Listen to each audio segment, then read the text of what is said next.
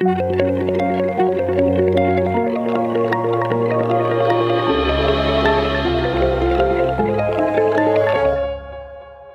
everybody. Welcome to Wild and Theology. My name is Kaylee, and this is my co-host, William. Hello. Today, we are going to be doing an interview with a man named John Robertson. John is a psychedelic explorer, activist, and guide. His work focuses on access, empowerment, and community, and his current mission is to spread the wondrous gift of psychedelics by helping people learn how to use them effectively. John is the creator of the course Revolution, spelled R/Evolution, a deep dive for psychedelic explorers who want to develop, expand, and deepen their practice, and make the most of their experiences for reasons of personal growth. You can find his blog at Maps of the Mind. That's mapsofthemind.com. And on Twitter at Maps of the Mind, all one word. And the Revolution course specifically is at mapsofthemind.com/r-evolution. It was a really fun podcast. Honestly, I really enjoyed myself. Yeah, it was a lot of fun. Some good laughs in there too. Mm-hmm. And a lot of valuable information. There was, yeah. Mm-hmm. I felt like he was he put you at ease really quickly. Yes. You know what I mean? He did. Yeah. So like talking about like one-on-ones or group sessions, I think there's group sessions and one-on-ones. Mm-hmm. It'll be fun. Mm-hmm, yeah. For sure. I think you'll definitely offer a lot of value if you take his course. Yeah. As you'll find out in the podcast. Yeah. Mm-hmm. I hope you enjoy. And if you want to follow us, we are at Wild and Theology on Twitter and Instagram. Mm-hmm. So here's the podcast. Bye. So welcome to Wild and Theology, John. It's great to have you here. Thank you. Thank you very much for having me. It's a pleasure to take the time and sit down to talk with you both. Mm-hmm. Mm-hmm. So how we wanted to start this off was talking about your new course in the context of you. And so in our email conversation, you kind of explained that the intent of your course was to help people create a personalized method for approaching psychedelics. And so the question is then, how did this idea for the course emerge from the context of your own life? That's a great question. Yeah. I mean, I've been using psychedelics for 10 years now. This course kind of marks the 10-year anniversary of my first psychedelic experience. Oh, wow. That's awesome. Yeah, it's kind of a nice milestone. And I've found I started engaging more working with other people and sitting and working on retreat more in 2017, so about 4 years ago now. And through working with other people, I've realized that really there's no one size fits all approach, and different things work for different people. And when I work as a guide or work with people, how I like to approach it is working with people where they're at and adjusting the approach based on their worldview and based on their personal preferences. And that can be anything from their physical preparation, finding ways to kind of center yourself and relax. So for someone that might be taking a sauna, or for someone else it might be going and doing some exercise. For someone else it might be spending a day in nature to kind of recenter before entering into journey space. And or it could also be something like creating a ritual, which helps to create some kind of context for the experience. So for someone who's more spiritual, maybe they'll meditate and they'll say a prayer beforehand. But for someone who is perhaps an atheist and they're using psychedelics, not in a spiritual framework, but more in a different way, they might have a ritual which is speaking with a loved one, checking base with loved ones, switching their phone off, and reading a meaningful quote, for example. Right. So, I found really that basically kind of developing a personalized approach is the best way, because we're all different. And, and I think that's something that we can celebrate. That's what makes us all interesting, that we are different.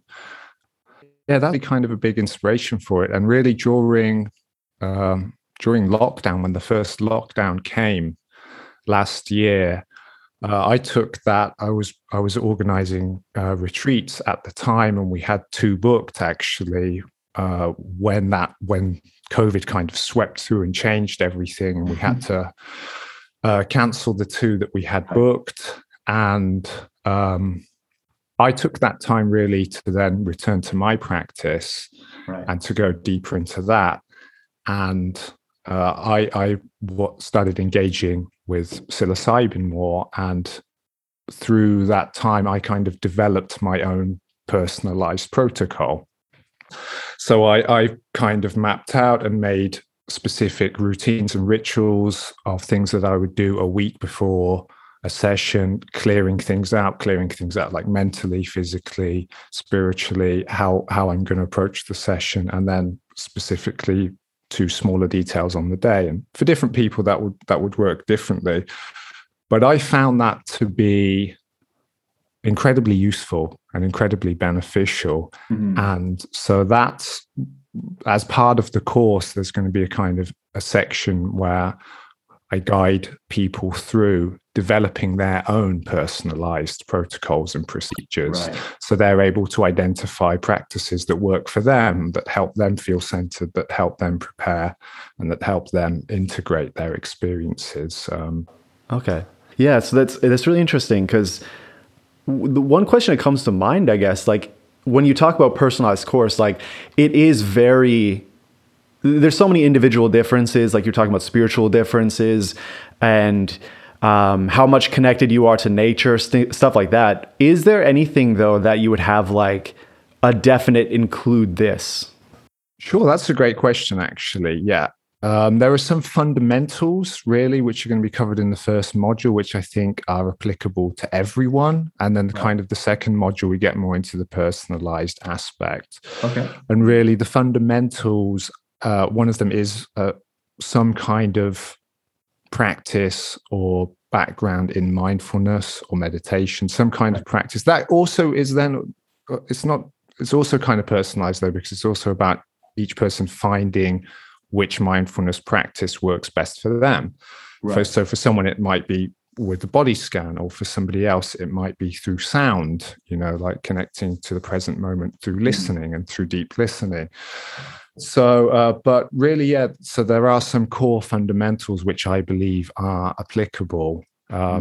So there's mindfulness, there's resourcing, another type of mindfulness practice, which is kind of identifying inner resources which help us to feel safe or comfortable or strong. And that might be certain images that we're able to bring to mind, or it might be thinking of certain people, or it might be phrases, or it could be even just deep breathing, but certain different techniques that are able to help us find a sense of strength or find a kind of avenue to a place of feeling centered and being able to handle with whatever's there. Yeah. So yeah, and also mindset there are certain principles in terms of mindset, which I think also incredibly beneficial across the board for anyone who's going to be exploring psychedelics. And those include really openness, acceptance, as we were talking about before recording, acceptance and being able to let go, curiosity, openness. So also different ways to cultivate the kind of ideal mindset for someone wishing to make the most of their psychedelic journeys. Yeah, that's so important too. Like that's being grounded in something. Like one of the things I always heard of, like a basic rule in psychedelic journeying is to always have like a plan beforehand. Like if you're, let's do some mushrooms, then we'll figure out what to do. It's like you're going to have more likely to have a bad time. Whereas if you're like, okay, we always have this one thing to keep us grounded, even if it's just like, I think the one thing we did one time was Lord of the Rings. And we just like sit down and watch Lord of the Rings if we needed something to ground us with, right? But if you're just kind of lost in the psychedelic space and you don't have that thing, it can be very difficult to not get lost in, the twisting and turning of the psychedelic space. Mm-hmm. Yeah, it can even be like a physical object that people bring into the trip that they hold on to. Mm-hmm. Absolutely, yeah. I think that's a great one. Yeah, that can also be used as something as of a reminder, or different. I've seen it used in different forms. I know someone that had something with friends, and they had an item that all of them had the same one. And they thought if it's ever getting too much, then you can return to this thing and hold it in your hand and just remember that, oh, you're safe, you're with friends, and you're tripping. So that's why maybe things feel out of control. Or I had a friend who used to have a sober note, which was a note written down for him to read if he ever felt things got too overwhelming, which was just like, oh, hi, Joe, you've taken a lot of drugs. This will pass. This is temporary. But yeah, it could also be what might be regarded as a power item, something. I sometimes bring in items with me that are personally meaningful. And I think that's also a big part of finding a personalized approach, whether it's a power item or something else, is that it's kind of personal. It's like something that's personally meaningful to each of us. So, yeah. So we were just wondering, like, who have been your biggest influences on shaping your own personalized approach, as well as the information in the course? That's a great question, actually. It's, I guess, a lot of inspiration for my own approach. A lot of it comes actually from mindfulness, meditation training. Because after my first psychedelic experiences, those kind of opened me up to the magic of awareness and of consciousness. And that kind of led me on to meditation, which is also kind of another way of expanding awareness or opening up awareness in a kind of, albeit in a slower manner, which requires a bit more consistency and patience and practice.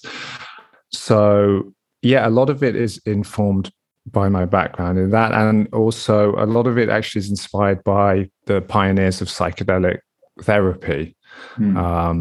I typically for journeys where I'm looking for kind of personal growth, I will use the typical psychedelic therapy method with the headphones and eye mask, directing attention inwards and listening to a pre-selected playlist of music.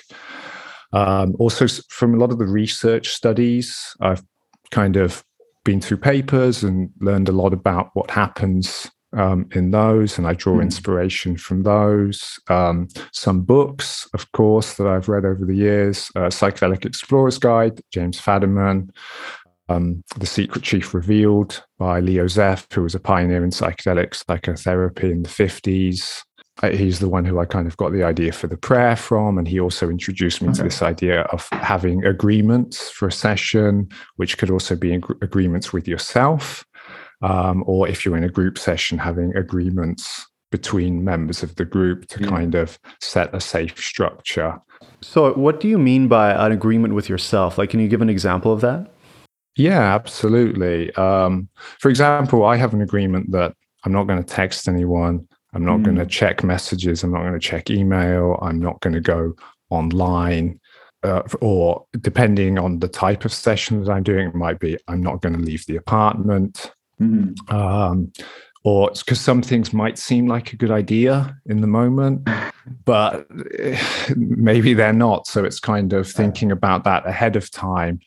Or it might feel like, oh, I really need to send a person a message, but that's me in a different frame of mind. And for that to be kind of integrated with my non-psychedelic self, I want to kind of review that afterwards and not have this feeling of like, oh, why did I say that? I want to like check in with it and formulate it in a way that's actually not going to be like John tripping, calling someone up and being like, oh, I needed to tell you that I love you. And my mum's like, what? Like, yeah. We're the same being and I love you. And it's just like, yeah, exactly. Like, yeah, we're the same being and I love you. And like, you know, the other person might not be ready to receive that, or you might worry them. So yeah, but yeah, basically things like that. Or depending on the person, it might also be just like an agreement that I'm going to or I don't know, they can also have kind of a distinction between agreements, which are kind of fixed rules, which are also be like, I'm not going to break anything. for example, because, sometimes people are like, oh, like cell phones are evil, or Tao Lin wrote about it and he threw his laptop out the window. And, like, I don't want to deal with that afterwards. So I will also have an agreement that I'm not I can consider if I still want to do that afterwards, if that's a genuine insight, but it might also mean that I'm going to have agreement that there's no violent behavior, for example. But then there can also be just guidelines, which are just going to be that I'm going to respect my boundaries and how far I want to push myself in terms of exploration, or that I want to be kind to myself, and that I can always be kind to myself. And whatever arises during the session, I can bring kindness and love to that. So that would be more along the lines of a guideline. And those could also be related back to the intention for a specific session. And that's also one of the fundamentals that you asked earlier about what would kind of maybe apply to everyone. I think learning about setting intentions, bringing intentions and formulating them, I think that's also another kind of fundamental that's applicable to anyone working with psychedelics. Yeah. I had a question. You talk about bringing kindness, and I definitely agree with you there. Like, you should always be kind, but do you think there's space to allow yourself to be angry with yourself? Or do you think that's something that you shouldn't have, Yeah, that's a good question. And you say, to be angry with, I think there's definitely space to allow anger. Yeah. Okay. And to allow that to come up. And I think in a way, allowing that to come up is in a way being kind to oneself, because if that's there, it's not repressing it, or it's not kind of saying, oh, but I shouldn't be feeling angry, or like I'm going to just push that down. It's kind of like, it's more like being honest with oneself, really, and that I do feel angry about that, and this needs expression. And that could also be expressed maybe by if you have, like you were talking about, having a plan, maybe having something soft to hit, and that can accommodate an anger release during a session, which I think can be entirely can be very helpful and very beneficial to release some of this trapped energy. In terms of being angry with oneself, I'm not sure that's ever productive, or maybe not ever. That's maybe not the right way to put it, because maybe it could be in a larger context. But I would say I'm not sure there's not ever another, perhaps better way to handle that. So yeah, but then there's also the thing of like, if one is angry with oneself, and then one recognizes that afterwards, to then not be angry about being angry with oneself, like, and then being like, oh, but I shouldn't have been beating myself up. Oh, I'm like, and then catching it at that point and being like, okay, well, I did, and that's okay, because I'm a human, and like, we do these, like, things happen, and I'm not perfect, and and again, coming back to your episode on meditation, it's like there's another layer to that, and then you can notice that in that moment and be like, okay, well, perhaps that wasn't a way that I would like to treat myself, and that's maybe not like a way that I'd like to relate to myself, but I can let that go now, and from here I can give myself and show myself compassion. It's, as you went through that, like it was like a wave of caveat after caveat, you know what I mean? It's just like, it's a nuanced conversation. And that's the thing. It's like, there's no simple answer to be like, should we always be this like super accepting, or is it like not be accepting of the fact that we're not always accepting, and be accepting of that, and it's just like, do your best to let go and accept is really all you can do. And if you have to be angry right now, then try to accept that anger while accepting yourself overall. It's difficult. It's just difficult. Absolutely. Yeah, absolutely. Yeah. I really like that idea you have about having agreements with either yourself or other people, and like setting up those boundaries before going into the space, because I think a fear that I hear from a lot of people who haven't tried a lot of psychedelics is that they are really afraid of losing control, and they're afraid of what could happen or what they're going to do. And I think what a lot of people don't realize is that you can set those things up before going in, and that you're going to be, if you have that foundation laid, like you can come back to that always, you know? Yeah, absolutely. I think, that can help to enter the session or the trip from a more relaxed place. If you know that, okay, like you say, losing control, some people are afraid of that. They think, oh, maybe I'm going to start harming myself, or I'm going to do this and this. And I think having these kind of agreements can bring this kind of structure around it. And you can think like, okay, well, we've agreed that this isn't going to happen. We've agreed there's going to be no breaking things. There's going to be none of this. And so that can really help to like assuage fears and to kind of come into the session from a more relaxed place. And different types of sessions might have different types of agreements. So I'll be giving some examples as part of the course, some sets of agreements that I use for solo sessions or for group sessions. But again, the part of the personalized thing, I'll be inviting people to kind of make their own versions and for either whatever session they're planning. And that'll be based on what makes them feel most safe, or how they would like to, what kind of structure they would like to have around the session. Yeah, because it can be such a meaningful experience that you want to go into it with a lot of consciousness, I guess. You know, like in our episode, How Real Are Psychedelic Insights, we kind of talked about how if you had a Muslim, for example, going into a psychotherapist's office, and there was a statue of the Buddha that they just put in there to give it a sort of calming atmosphere, this Muslim might see this Buddha and have an experience of meaning with it that they wouldn't necessarily consent to because of their Islamic beliefs.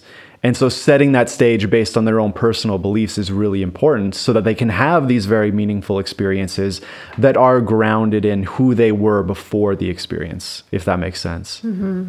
Yeah, absolutely. And I think, somehow that also relates to me about respecting people from like where they come from and where they are at, and not trying to, what is their background, and not having a kind of fixed notion of, well, this has worked for me, or this is like something I believe in, and therefore everyone needs to be doing it this way, or everyone needs to find meaning in this. And I think also that's kind of ties back into the kind of fundamentals of working with psychedelics. And I think respect is there on different levels. Respect for other people when you're in the space with them, respecting each other's boundaries, respect for oneself.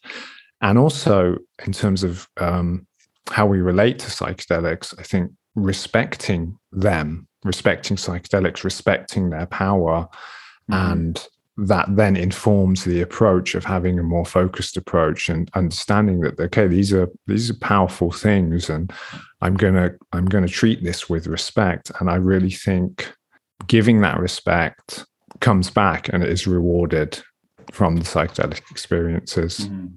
Do you think that treating the psychedelic as how do I word that question?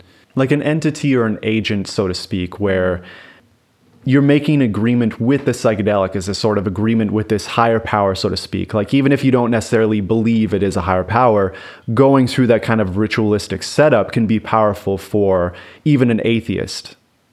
Yeah, I think so. I think there can be great value to that. Yeah. Absolutely. And to kind of imagine it, imagine it, or give it the kind of relate to it as if it was a person. And I think that can be very beneficial, just as in the same way you might, I don't know, like for example, I've given my bicycle a name. And so my bike's called Ty, and it's like, that helps me like want to care for it more, because it's kind of gives it, I don't think it has like an animate being, but kind of like, I don't know, it helps me develop that relationship with it, or to approach it in a different way. And I think that can be highly beneficial to do that. And also, some people like to talk to the mushroom before and say, telling it their fears. So I think that can be useful. But again, I think it's again about kind of acknowledging where one is at and doing what feels right. And for example, for some people that can feel or might feel a little bit forced or uncomfortable, or maybe if there's someone who thinks like, I don't know, it just doesn't feel right for me. Then I think that also comes into psychedelic journeying. It's also like trusting your feeling, like using your feeling as a guide and being like, well, okay, you don't need to force it. Just because you've heard that it has worked for other people is kind of a useful technique, doesn't mean you have to use it. And like, I think it's okay to let go of those shoulds, to kind of not have ideas of like, oh, well, this should work or this should be thing, but just being honest with oneself, being like, well, if this doesn't really resonate with me, then I'm not going to kind of force myself to do it. But overall, that is something like I think is useful to try. And if someone finds benefit in that, which a lot of people have and a lot of people do, then keep it and use it and use what works for you. Okay. So our next couple of questions are basically going to be from the perspective of like two type of people. And for the first one is the kind of methodical person who's really trying to like plumb the depths of their psyche or the nature of reality and stuff like this. And so the question then is like, when it comes to setting intention, when it comes to creating a ritual, when it comes to going through the experience, how would you have someone who's really like, that's their purpose with use? Like, how would you bring them through that process? That's probably going to be easy to answer because that sounds kind of like me. Yeah. In terms of,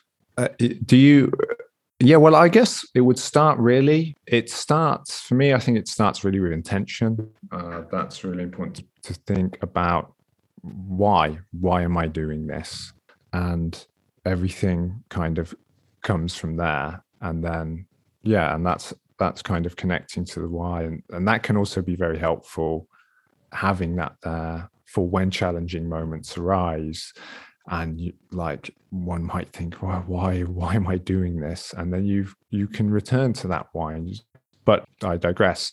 But yeah, in terms of having a methodical approach, there's many factors, but a few, for example, one would be kind of thinking in terms of preparation. A big aspect for me is a clearing, which is basically means kind of like clearing space in the mind, clearing space in the heart, or clearing space in the emotional body. So for example, on the mind level, it would be what's taking up space in your mind? What's kind of nagging? Maybe it could be something like, what have you been putting off? Or what's kind of occupying space in there? And what can you do to kind of get it off so that when you enter the session, that's not going to be there nagging? Right. Is there an email that you've been meaning to reply to for a week? Like part of my pre-session protocol is getting up to date on all emails, on all messages, so that I don't have any kind of feeling of like, I got back to that person. It's kind of just like clearing my mind so that on session day I can be as present as possible, and to really be with the experience. So and then so that's kind of that would be a step. On the emotional body, for example, a step would be, is there things that you are there things unsaid? Is there anything uncomfortable in any relationships in your life? Is there anything that's kind of there that's thinking like, I would like to say this thing to this person, or this needs to be cleared up? Is there a conversation I need to have? Clearing that out. And to relate this into the kind of methodological person, it would be going through a process, which is something we'll be doing in the course, going through a process of identifying these things that are taking up space, and then making a list of them.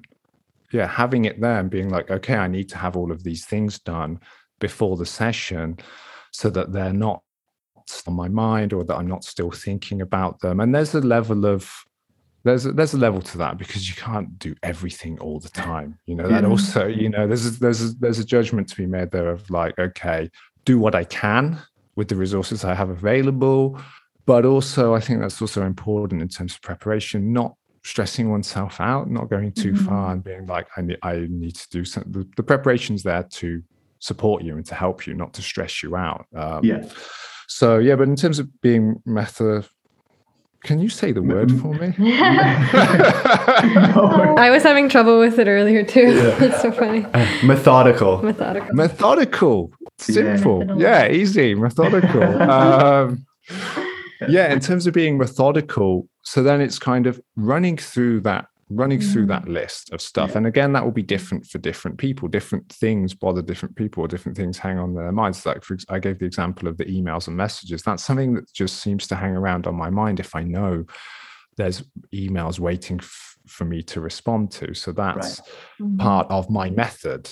And also, for example, I always speak with my parents the day before. So that's also part of my method. And so I'll kind of run through my checklist. And then that helps me to, on the session day, to really feel ready. And I think that's also an important part of kind of being in that space and that state of being ready and being present. And then also I'll have a kind of set procedure for this. The example here I'm giving is kind of for inner journeys. As I mentioned, the headphones eye mask method, but I'll have a set procedure which I will run through on the day. And I might vary it depending on the location or just what I'm feeling. For example, I'll have a kind of schedule for the day written up, which is, okay, at this time I'm going to have breakfast, so that I know that when it comes to dosing, I'm not going to have food on my stomach. So I know that I'm going to wake up, I'm going to meditate, I'm going to have breakfast. Then at 10 o'clock, I'm going to clear the space. Or like I'm going to put on the playlist, then I'm going to start clearing the space, and then I'm going to set up the sound system, and then I'm going to take a break. Yeah, exactly. So yeah, it'll depend. And then I'll have the opening section itself, which will be, okay, then I'm going to take a moment to center and meditate. I'm going to say a prayer. I'm going to give thanks, or say something that I'm grateful for, and then going to state my intention out loud. Then I'm going to take the dose, and then I'm going to put on the headphones and eye mask, and I'm going to then stay with the experience as best I can for the next 5 hours. And I'm going to abide by those agreements that I've had. I'm not going to look at the phone. I'm not going to go online. I'm just going to keep my attention directed inwards until the playlist I've chosen has ended for 5 hours later. And then that's the first kind of marking or closing of the session. And then when the playlist ends, I will maybe ring a bell or do something just symbolic to mark it. I'll give thanks again, a moment to practice gratitude. And then I might blow out the candle or something like that. So, yeah. So it is very ritualistic. Like there's a clear process, and you know that process every single time. And it's like you're grounding yourself in this process so that your mind is fully prepared for this experience that could be extremely profound or intense. Yeah, absolutely. And yeah, I find rituals, or some people may prefer to use the word routine or program, because as I've said, it might be some people have religious or spiritual connotations with that, but it may be something completely stripped of those kind of aspects. And it might be like, okay, I'm going to go for a walk in the morning, and then I'm going to listen to this song, and then I'm going to call my wife, and then I'm going to go offline, and then I'm going to start the playlist, and then I'm going to take the dose, and then I'm going to go through this. But I find these kind of rituals help to focus the mind and bring one into the present moment. And I think there's many different reasons for that. But I think also there's this, it kind of takes away the part of the mind that can be like, oh, what am I doing next? Or what do I need to do now? It's like you've already thought of all of this stuff. You've already kind of carefully prepared, and you're like, okay, all I need to do is follow these steps. And that in some way allows one to be more present whilst going through them, because you're kind of just going through this process. And Kaylee and I actually had this conversation just before the Zoom meeting where we were saying once you've made that decision and there's no room for another decision, it's just easy. It's that 100% commitment is far easier than 99% commitment. You know, it's like once you've decided, once you have that path to go forward, it's almost easy. You just follow the steps. Yeah. The kind of clearing preparation part that you talked about at the beginning of the methodical approach, I think that's really interesting. I was thinking about how that could be different depending on what your intention is going in too. Because like the example you used was plumbing the depths of your consciousness or like questioning the nature of reality. Obviously you want to clear as much space for that, and you might not get there if there's any like clutter in your mind, like emails and stuff, or your relational issues. But if you were going into it as with more of an emotional intention for like emotional catharsis, you might prepare differently. Well, that's what I've noticed about, like, you're very careful with the language that you use, because you don't want to say it's always a ritual or it's sometimes a routine or a program, because you don't want anybody to get stuck in a certain way of thinking about it that might not be authentic to them. Exactly. Yeah. Yeah. And again, that's kind of coming back to respecting people's differences, meeting them where they're at. And yeah, I think often we misunderstand each other when we're just using different words for the same thing. And then it can be helpful to have a bit of flexibility with the type of words we're using and you know, because we all have different associations tied in with different words. And if someone came from a very religious background that they now don't feel very comfortable with, and you are using words that have associations to that, then that can maybe bring things up when it would just be easier to say, okay, protocol or program or something.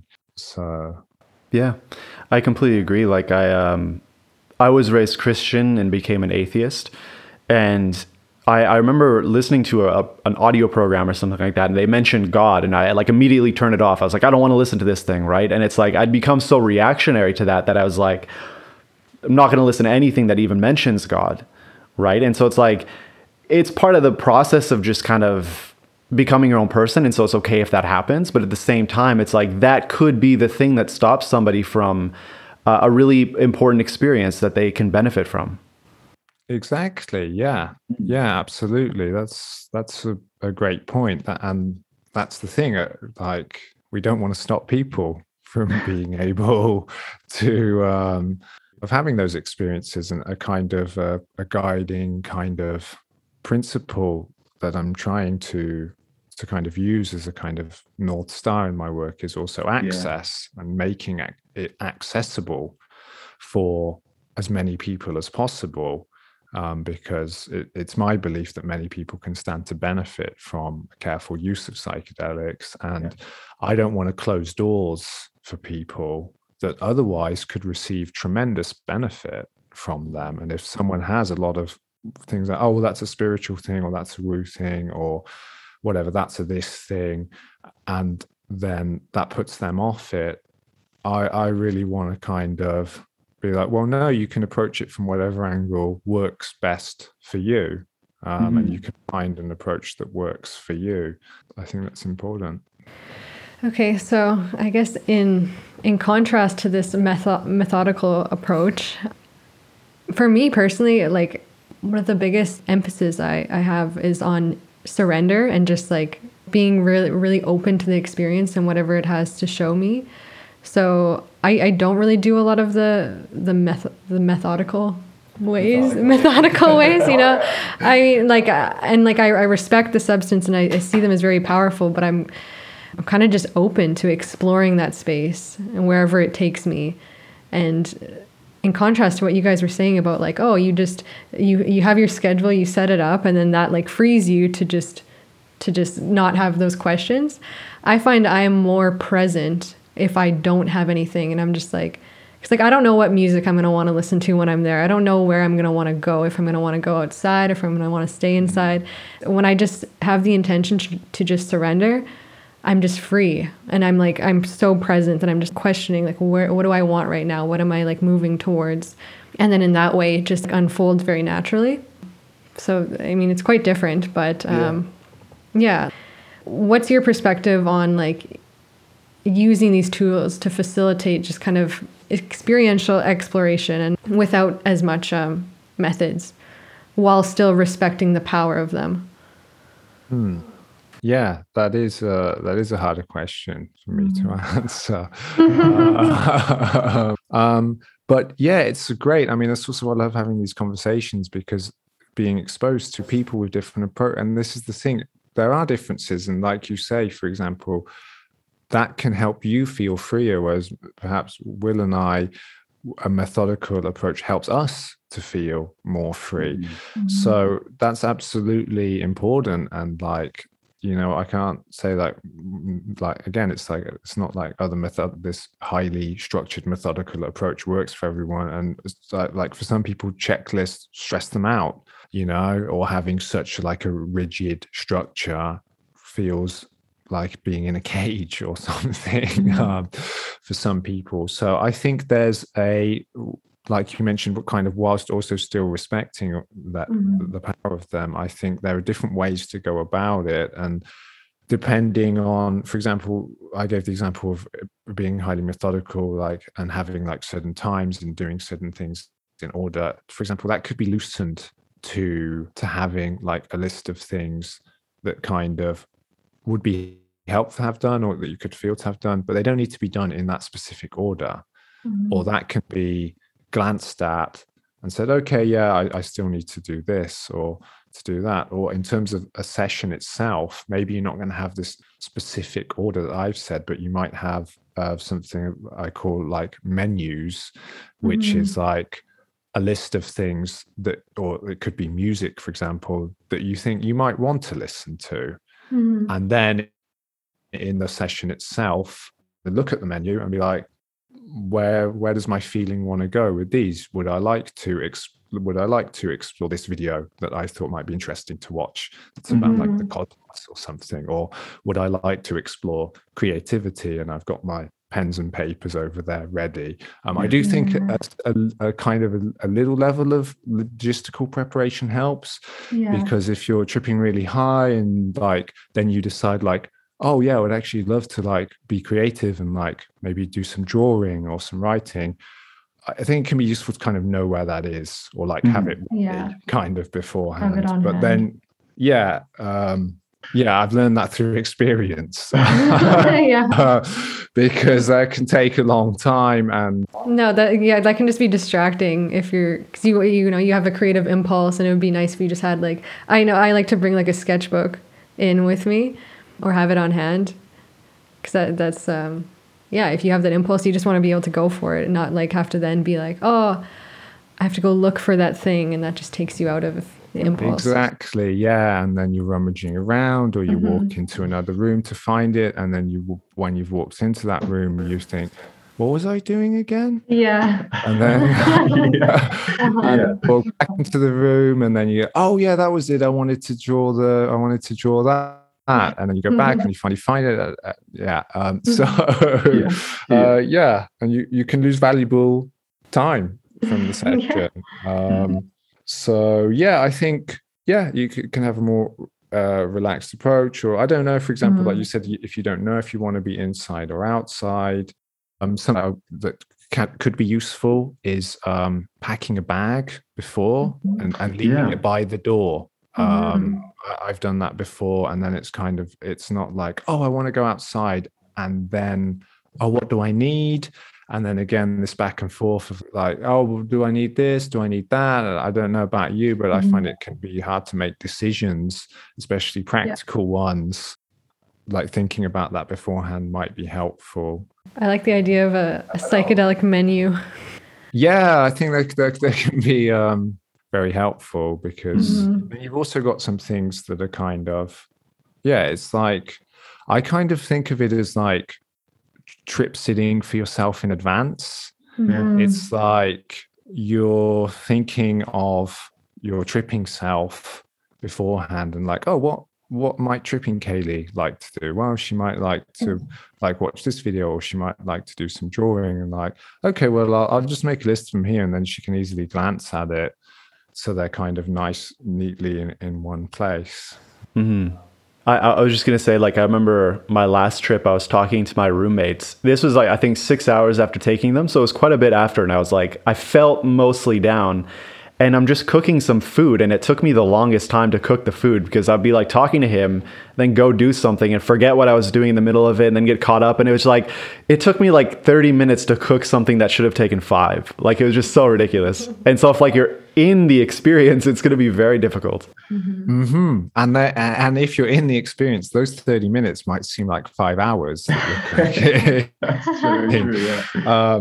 Yeah, that's actually you mentioned that's actually something that's part of my pre-session protocol, is to have food ready for afterwards, because I've encountered that exact same thing where so normally I'll cook like a stew or a curry, something that's easy to heat up, and then it's just there ready for after. And then when the session finishes, it's like, okay, I can just like turn on the hob or switch on the oven, set a timer. When that ends, it's going to be ready, and then I've got some nice hot food ready to go. But some people also like cooking. So again, it's like, again, whatever works for you, and I think that also that kind of thing is developed over time. Like, one can learn how much structure or flexibility they like over time. So you might try a slightly more structured approach one time, and just to see how that goes, or somebody else might try one with a little bit more flexibility, and those lessons can be incorporated, and that can help also. Like, I think what can be really helpful in kind of developing that personalized approach, which happens over time, is kind of doing reviews afterwards, and thinking, okay, what went well here, what worked for me, what did I enjoy about this session, how I approached it, and how could it have maybe gone better. Or is there anything else that I might like to incorporate next time? So I think it's really refined through a process of trial and error, and it's not just okay, I've made this one thing now, and I'm just going to stick to that. We can always adjust, and I think what works for us will change over the years, also depending where we're at on our journey and what we would like to explore. So yeah. So, what does integration look like for you? And how could a person know when they're ready for the next trip? Sorry, you said, how can someone know when they're ready for the next trip? Yeah. Yeah. So like, what does integration after a trip look like, and how does that kind of lead into feeling ready for your next trip? Yeah, I think integration, a large part of it for me is processing, for one. Processing, also revisiting and remembering and kind of reviewing, and that can be done in different methods. I mean, for example, it does depend on the type of session I'm doing, if it's creative. So for the sake of example, I'll continue to use the kind of inner journey method. But for example, for that, the day after, I will re-listen to the music that I listened to during the session itself. And that helps to kind of bring the experience back and to revisit it. So, but this time I won't have the eye mask on. I'll have my pad and my journal, and I'll write up an outline of the experience, and then from there, with the outline, it's a process of kind of identifying key themes or key insights that I may want to integrate. And then it kind of goes into more of a personal growth thing of, what would a successful integration of this experience look like? What would it mean to me if this was successfully integrated? What do I need to do in my life to kind of make those changes happen? Identifying obstacles to that, and thinking, okay, where could I trip up here, and like, what will help me overcome those obstacles? That might be seeking help from seeking support from somebody, or seeking accountability. It might be signing up for something. If I have the insight, for example, that I really need to take care of my health more, it might be signing up. It might be something as simple and practical as like signing up to a class at the gym. Or if it's like something like, I really want to develop my meditation practice. This is really important for my mental health. That might be thinking, okay, well, I want to book a meditation retreat. And then it kind of gets more into the kind of nitty gritty aspects of like how it's actually going to happen and what that's actually going to look like. Yeah, so that's one thing. Or for example, it might be, you could also be, to go back to kind of the revisiting, there are other ways. It could be a type of meditation where you kind of mentally go through the senses, what I bring back to mind, what I saw and what I felt and what I smelled, and kind of touching back to the experience through this kind of mindfulness or meditative exercise. And so that's kind of what integration looks like for me. And it would depend. And I've waffled on that. I've forgotten the second part to your question. Oh, it's okay. The second part was, what might it look like to feel like you're ready for another trip? Like, what are kind of like the tells that you're ready? Yeah, that's also, you guys have got some good questions.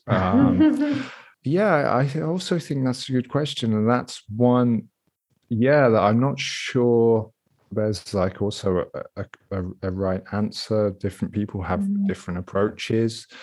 I mean, in some cultures or churches that use psychedelics, for example, they just do them on a cycle, regardless of feeling readiness. They might do them monthly. They might do them weekly with their community. They might do them based on the moon cycles, which I think it's interesting, because that it's very different from what a lot of people in the kind of modern movement or in Western society is saying about, like, you shouldn't be taking them too often, or you should only be doing it once a year or something, and you should be very careful with overuse, because it's just a totally different approach. Some people say you'll know when you're ready, which I think is true for some people. That just like, you'll just know.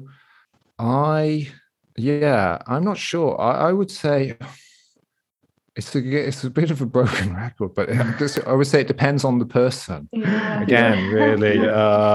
But yeah, in general, I think if you feel blocked in some way, if you feel blocked in some area of your life, personally, for me, when I feel kind of blocked somewhere, then that's when I start thinking that I could do with the session to kind of move some energy, or to get some perspective, or to come back to center. I feel like that's very much like Kaylee's method. Yeah, definitely. Yeah. I'm more like okay, I plan to do it at this time, so I'll do it at this time. Whereas you're more like, you know what, I feel like I need to get rid of some blockage. Like, there's something I need to deal with, So yeah, like I love to do them during transitional phases in my life, where I feel like things are changing and I want to like ground myself in that, or like fully embrace that change. And because trips usually change a lot for me too, so it helps facilitate that. But yeah, you definitely go in with like, I have like a question or like an idea that I want to explore, so like let's go in with that. Exactly. It's cool. But I guess a question that comes up then, like, when isn't somebody ready? That's this is it's a hotly debated thing about like when is the time and when it's not, because it's also very interesting. You saying, Kaylee, like you like to do it when you're in transitional period, and a lot of people say you should only do it when you're in a very stable, like when your life conditions are very stable and like things aren't changing around, and you should only take them when you're in a good place and or something. And I've also had it, and I've heard that also in terms of a lot of people saying that you should not do them if you don't feel well. And I can understand that, but it's tricky because I mean, based on my own experience, I found some of my most helpful trips to be when I have been going through a very difficult time, and I've turned to psychedelics for some help, or to give me some perspective on the situation or the challenging time that I'm going through, and they have been very helpful. Not necessarily that those experiences were the most joyful, but overall, I feel incredibly grateful to have been able to have that experience and to gain those perspectives. One thing I would say, though, in terms of like taking them when one is going through a difficult chapter, that's where I think having some kind of background in mindfulness can help, because maybe when those difficult things or what you're going through is magnified or is brought more to the surface, which can help to process them and get perspective on them, or to release that kind of energy. That's when that background in mindfulness can help, because there's that kind of detachment from those thoughts and feelings, and there's an ability to recognize that that's okay, this is not me. Maybe this is a difficult experience, but this sadness I'm feeling, or this struggle, that is not me. This is just something that I'm able to observe. So yeah, and in terms of someone not being ready, I don't know. Yeah. Outside of that, I don't know. What do you guys think? Yeah, I guess it would just be like, I don't know, what are some of the negative motivations that could make people want to trip to, like, I don't know, sometimes you could like put it like, oh, psychedelics are going to help me in this way, but maybe that's not the work that you need to do at the moment. I don't know. Yeah, it really comes back to like just the wave of caveats that it's just like, it's up to the individual person to really know. And it takes a lot of self-honesty to be able to say, like, I'm using these in an unhealthy way, and it's kind of like, I feel like that's why a course like this is so important, is because like it kind of gives you the meta skills of being able to create an approach and create agreements for yourself, and to create a space for yourself where it's like, I know what I'm doing and I know why I'm doing it. And so I'm so much more likely to use them in a healthy way, Yeah, absolutely. I think, actually, it came to mind now, about you saying about why I'm doing them. I think not being ready, I guess, if you're not able to say why, if you're not able to like say why are you doing this, and to be able to be honest with that and to feel good about your answer. If someone asks you why are you doing it, and you're not able to say why and to be comfortable with your why, I would say that's probably a sign that you're not ready. If you're looking for a quick fix, I think that might be, you also mentioned about like have a negative way or negative reasons to approach it. I think if someone is kind of just looking for a quick escape out of a difficult life situation, I think that could also be a telltale sign.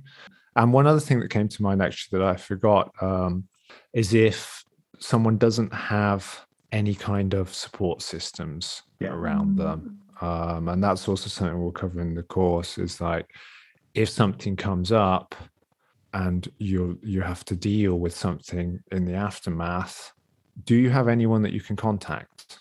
Is there anyone that you're able to talk to? And not necessarily is going to be a therapist.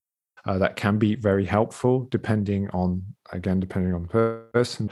Could also be just a good friend, that's able to hear you and is able to listen to you, or maybe a family member, but someone that you can lean on if needed, because psychedelics can bring things up, and that might be slightly destabilizing after an experience. So being able to have a support that you're able to lean on, and having that kind of identified in place before, so that, okay, if I need someone to talk to afterwards, or if there's total lack of support systems, or I think there's a kind of a good question, a way of kind of thinking of that is like, if you had to show up on somebody's house in the middle of the night, who would it be?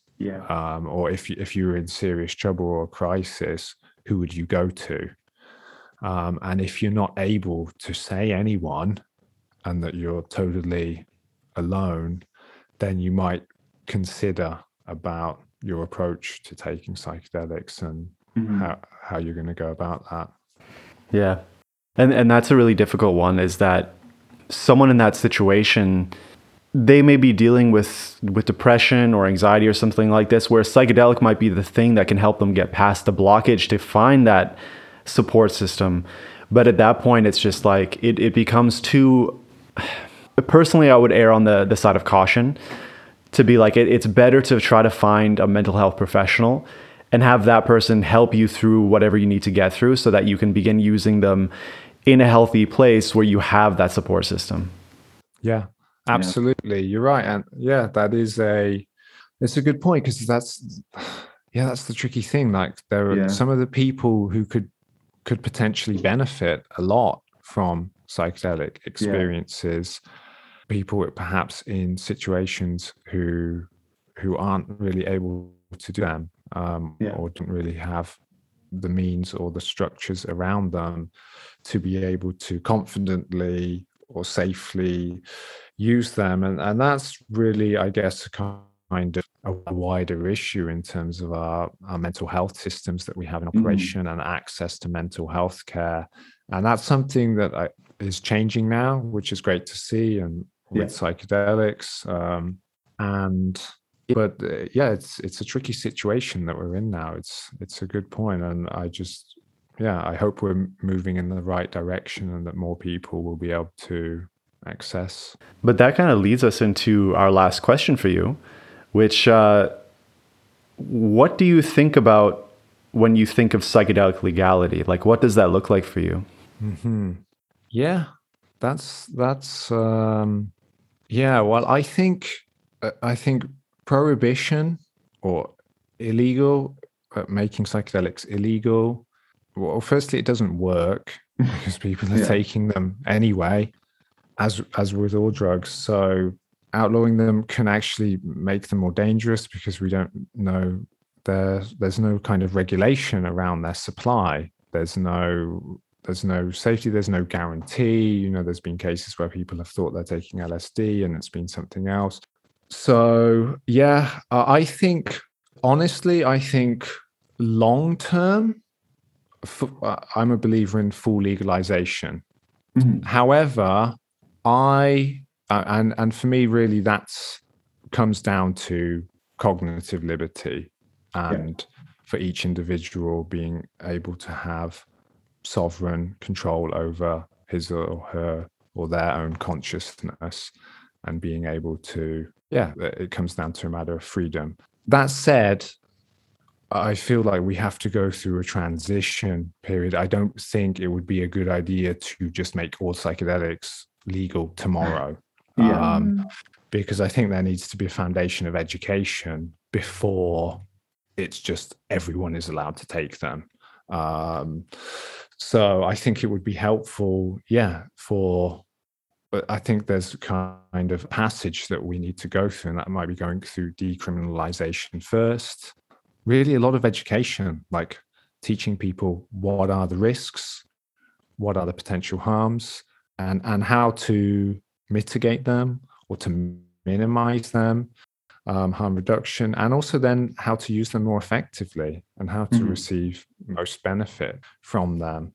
And I think that's kind of needs to be done over a passage of time before we get there, to kind of as a stepping stone. But and that might be also, I'm not sure exactly how that would look, to be honest. But that I've heard different ideas, and one, for example, that I've heard is giving people kind of licenses to buy or to use psychedelics, and to gain a license, just as you do to kind of be able to drive a car, you have to show that you know how to do it responsibly. So you have to pass a test. You have to take a theory test and say, okay, I understand like this and that, and I can show that I can actually do it. And then you get the license, and then you're allowed to take a car out on the road. So that's one idea that I heard that I think is kind of interesting and could possibly work, so that people who have shown to be in the right circumstances and to have a certain minimum level of education are allowed to use psychedelics. So I think that's where I've also heard people saying against that, saying like, that makes them seem more dangerous than they are. Yeah. I was just going to say, like, you've said multiple times that they're a powerful tool, and I completely agree. And it's like a car is a powerful tool as well. And it's like, I understand that a lot of things can go wrong with licensing, but at the same time, it's like there needs to be some sort of educational process to use these things in a way that's like going to help people, but also keep them legal. Because it could be, like you said, like there could be a reaction to any things that go wrong where someone does something horrible to themselves or another person, and then just like gets locked down through endless debates and people being fear-mongering, essentially. And so we need to be careful that that doesn't happen. Yeah, absolutely. Yeah. One thing that I think is interesting, though, also is that psilocybin truffles are legal, fully legal in the Netherlands. You can walk into a shop and buy them, and anyone can do that. And seems to be okay, you know.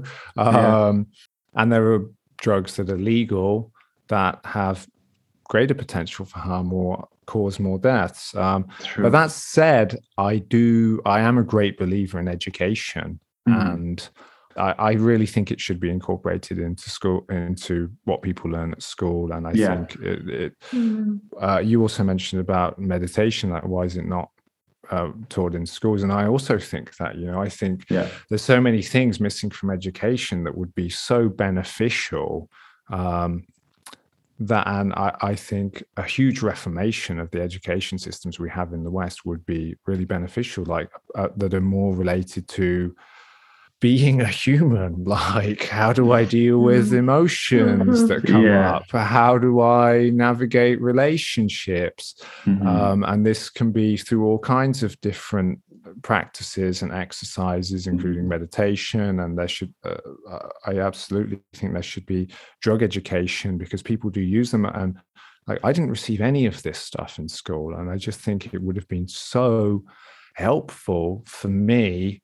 I mean, I started learning it in my 20s, and like, I just think how helpful it'd been if I'd had even some background in some of those skills as I coming into the world. Well, one thing that I find to be absolutely horrifying is that I never learned any kind of parental skills at all in high school. And that's such like an important thing to like raise a human child. And it's like, you don't learn anything like that. At least I didn't in school. And that's like, you could really screw up a kid if you don't know like even basic things, you know? Yeah. And like the whole conversation we've just had is all about how no one size fits all, and how long it can take and how much trial and error there is in finding your own personalized approach, not only to psychedelics, but to life in general, and your own practices and what works for you. And it's like, if we could just start that a little sooner than like when in our 20s, where most of us kind of start self-development, and then by that point you're already like in a lot of maybe unhealthy habits and stuff. Yeah. There's definitely a better way than it's currently being done. Yeah, absolutely.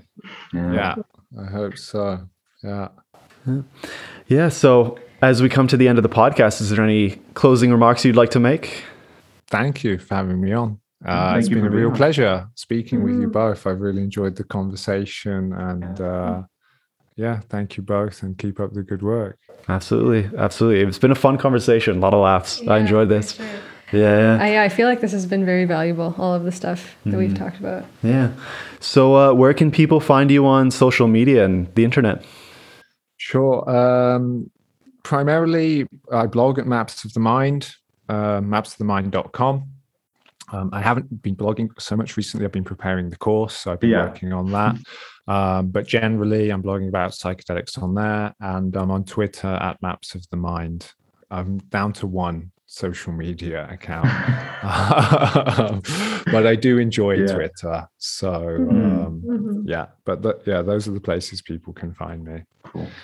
Okay, thanks again, and we hope to be seeing you sometime in the future. Yeah, I would love to connect with both of you again, and thanks again. So yeah, that was the podcast. We hope you had a good time, some fun. Yeah. and that you've taken some practical lessons from this, and that you maybe want to reach out and do his course as well. Thank you so much for listening. Bye.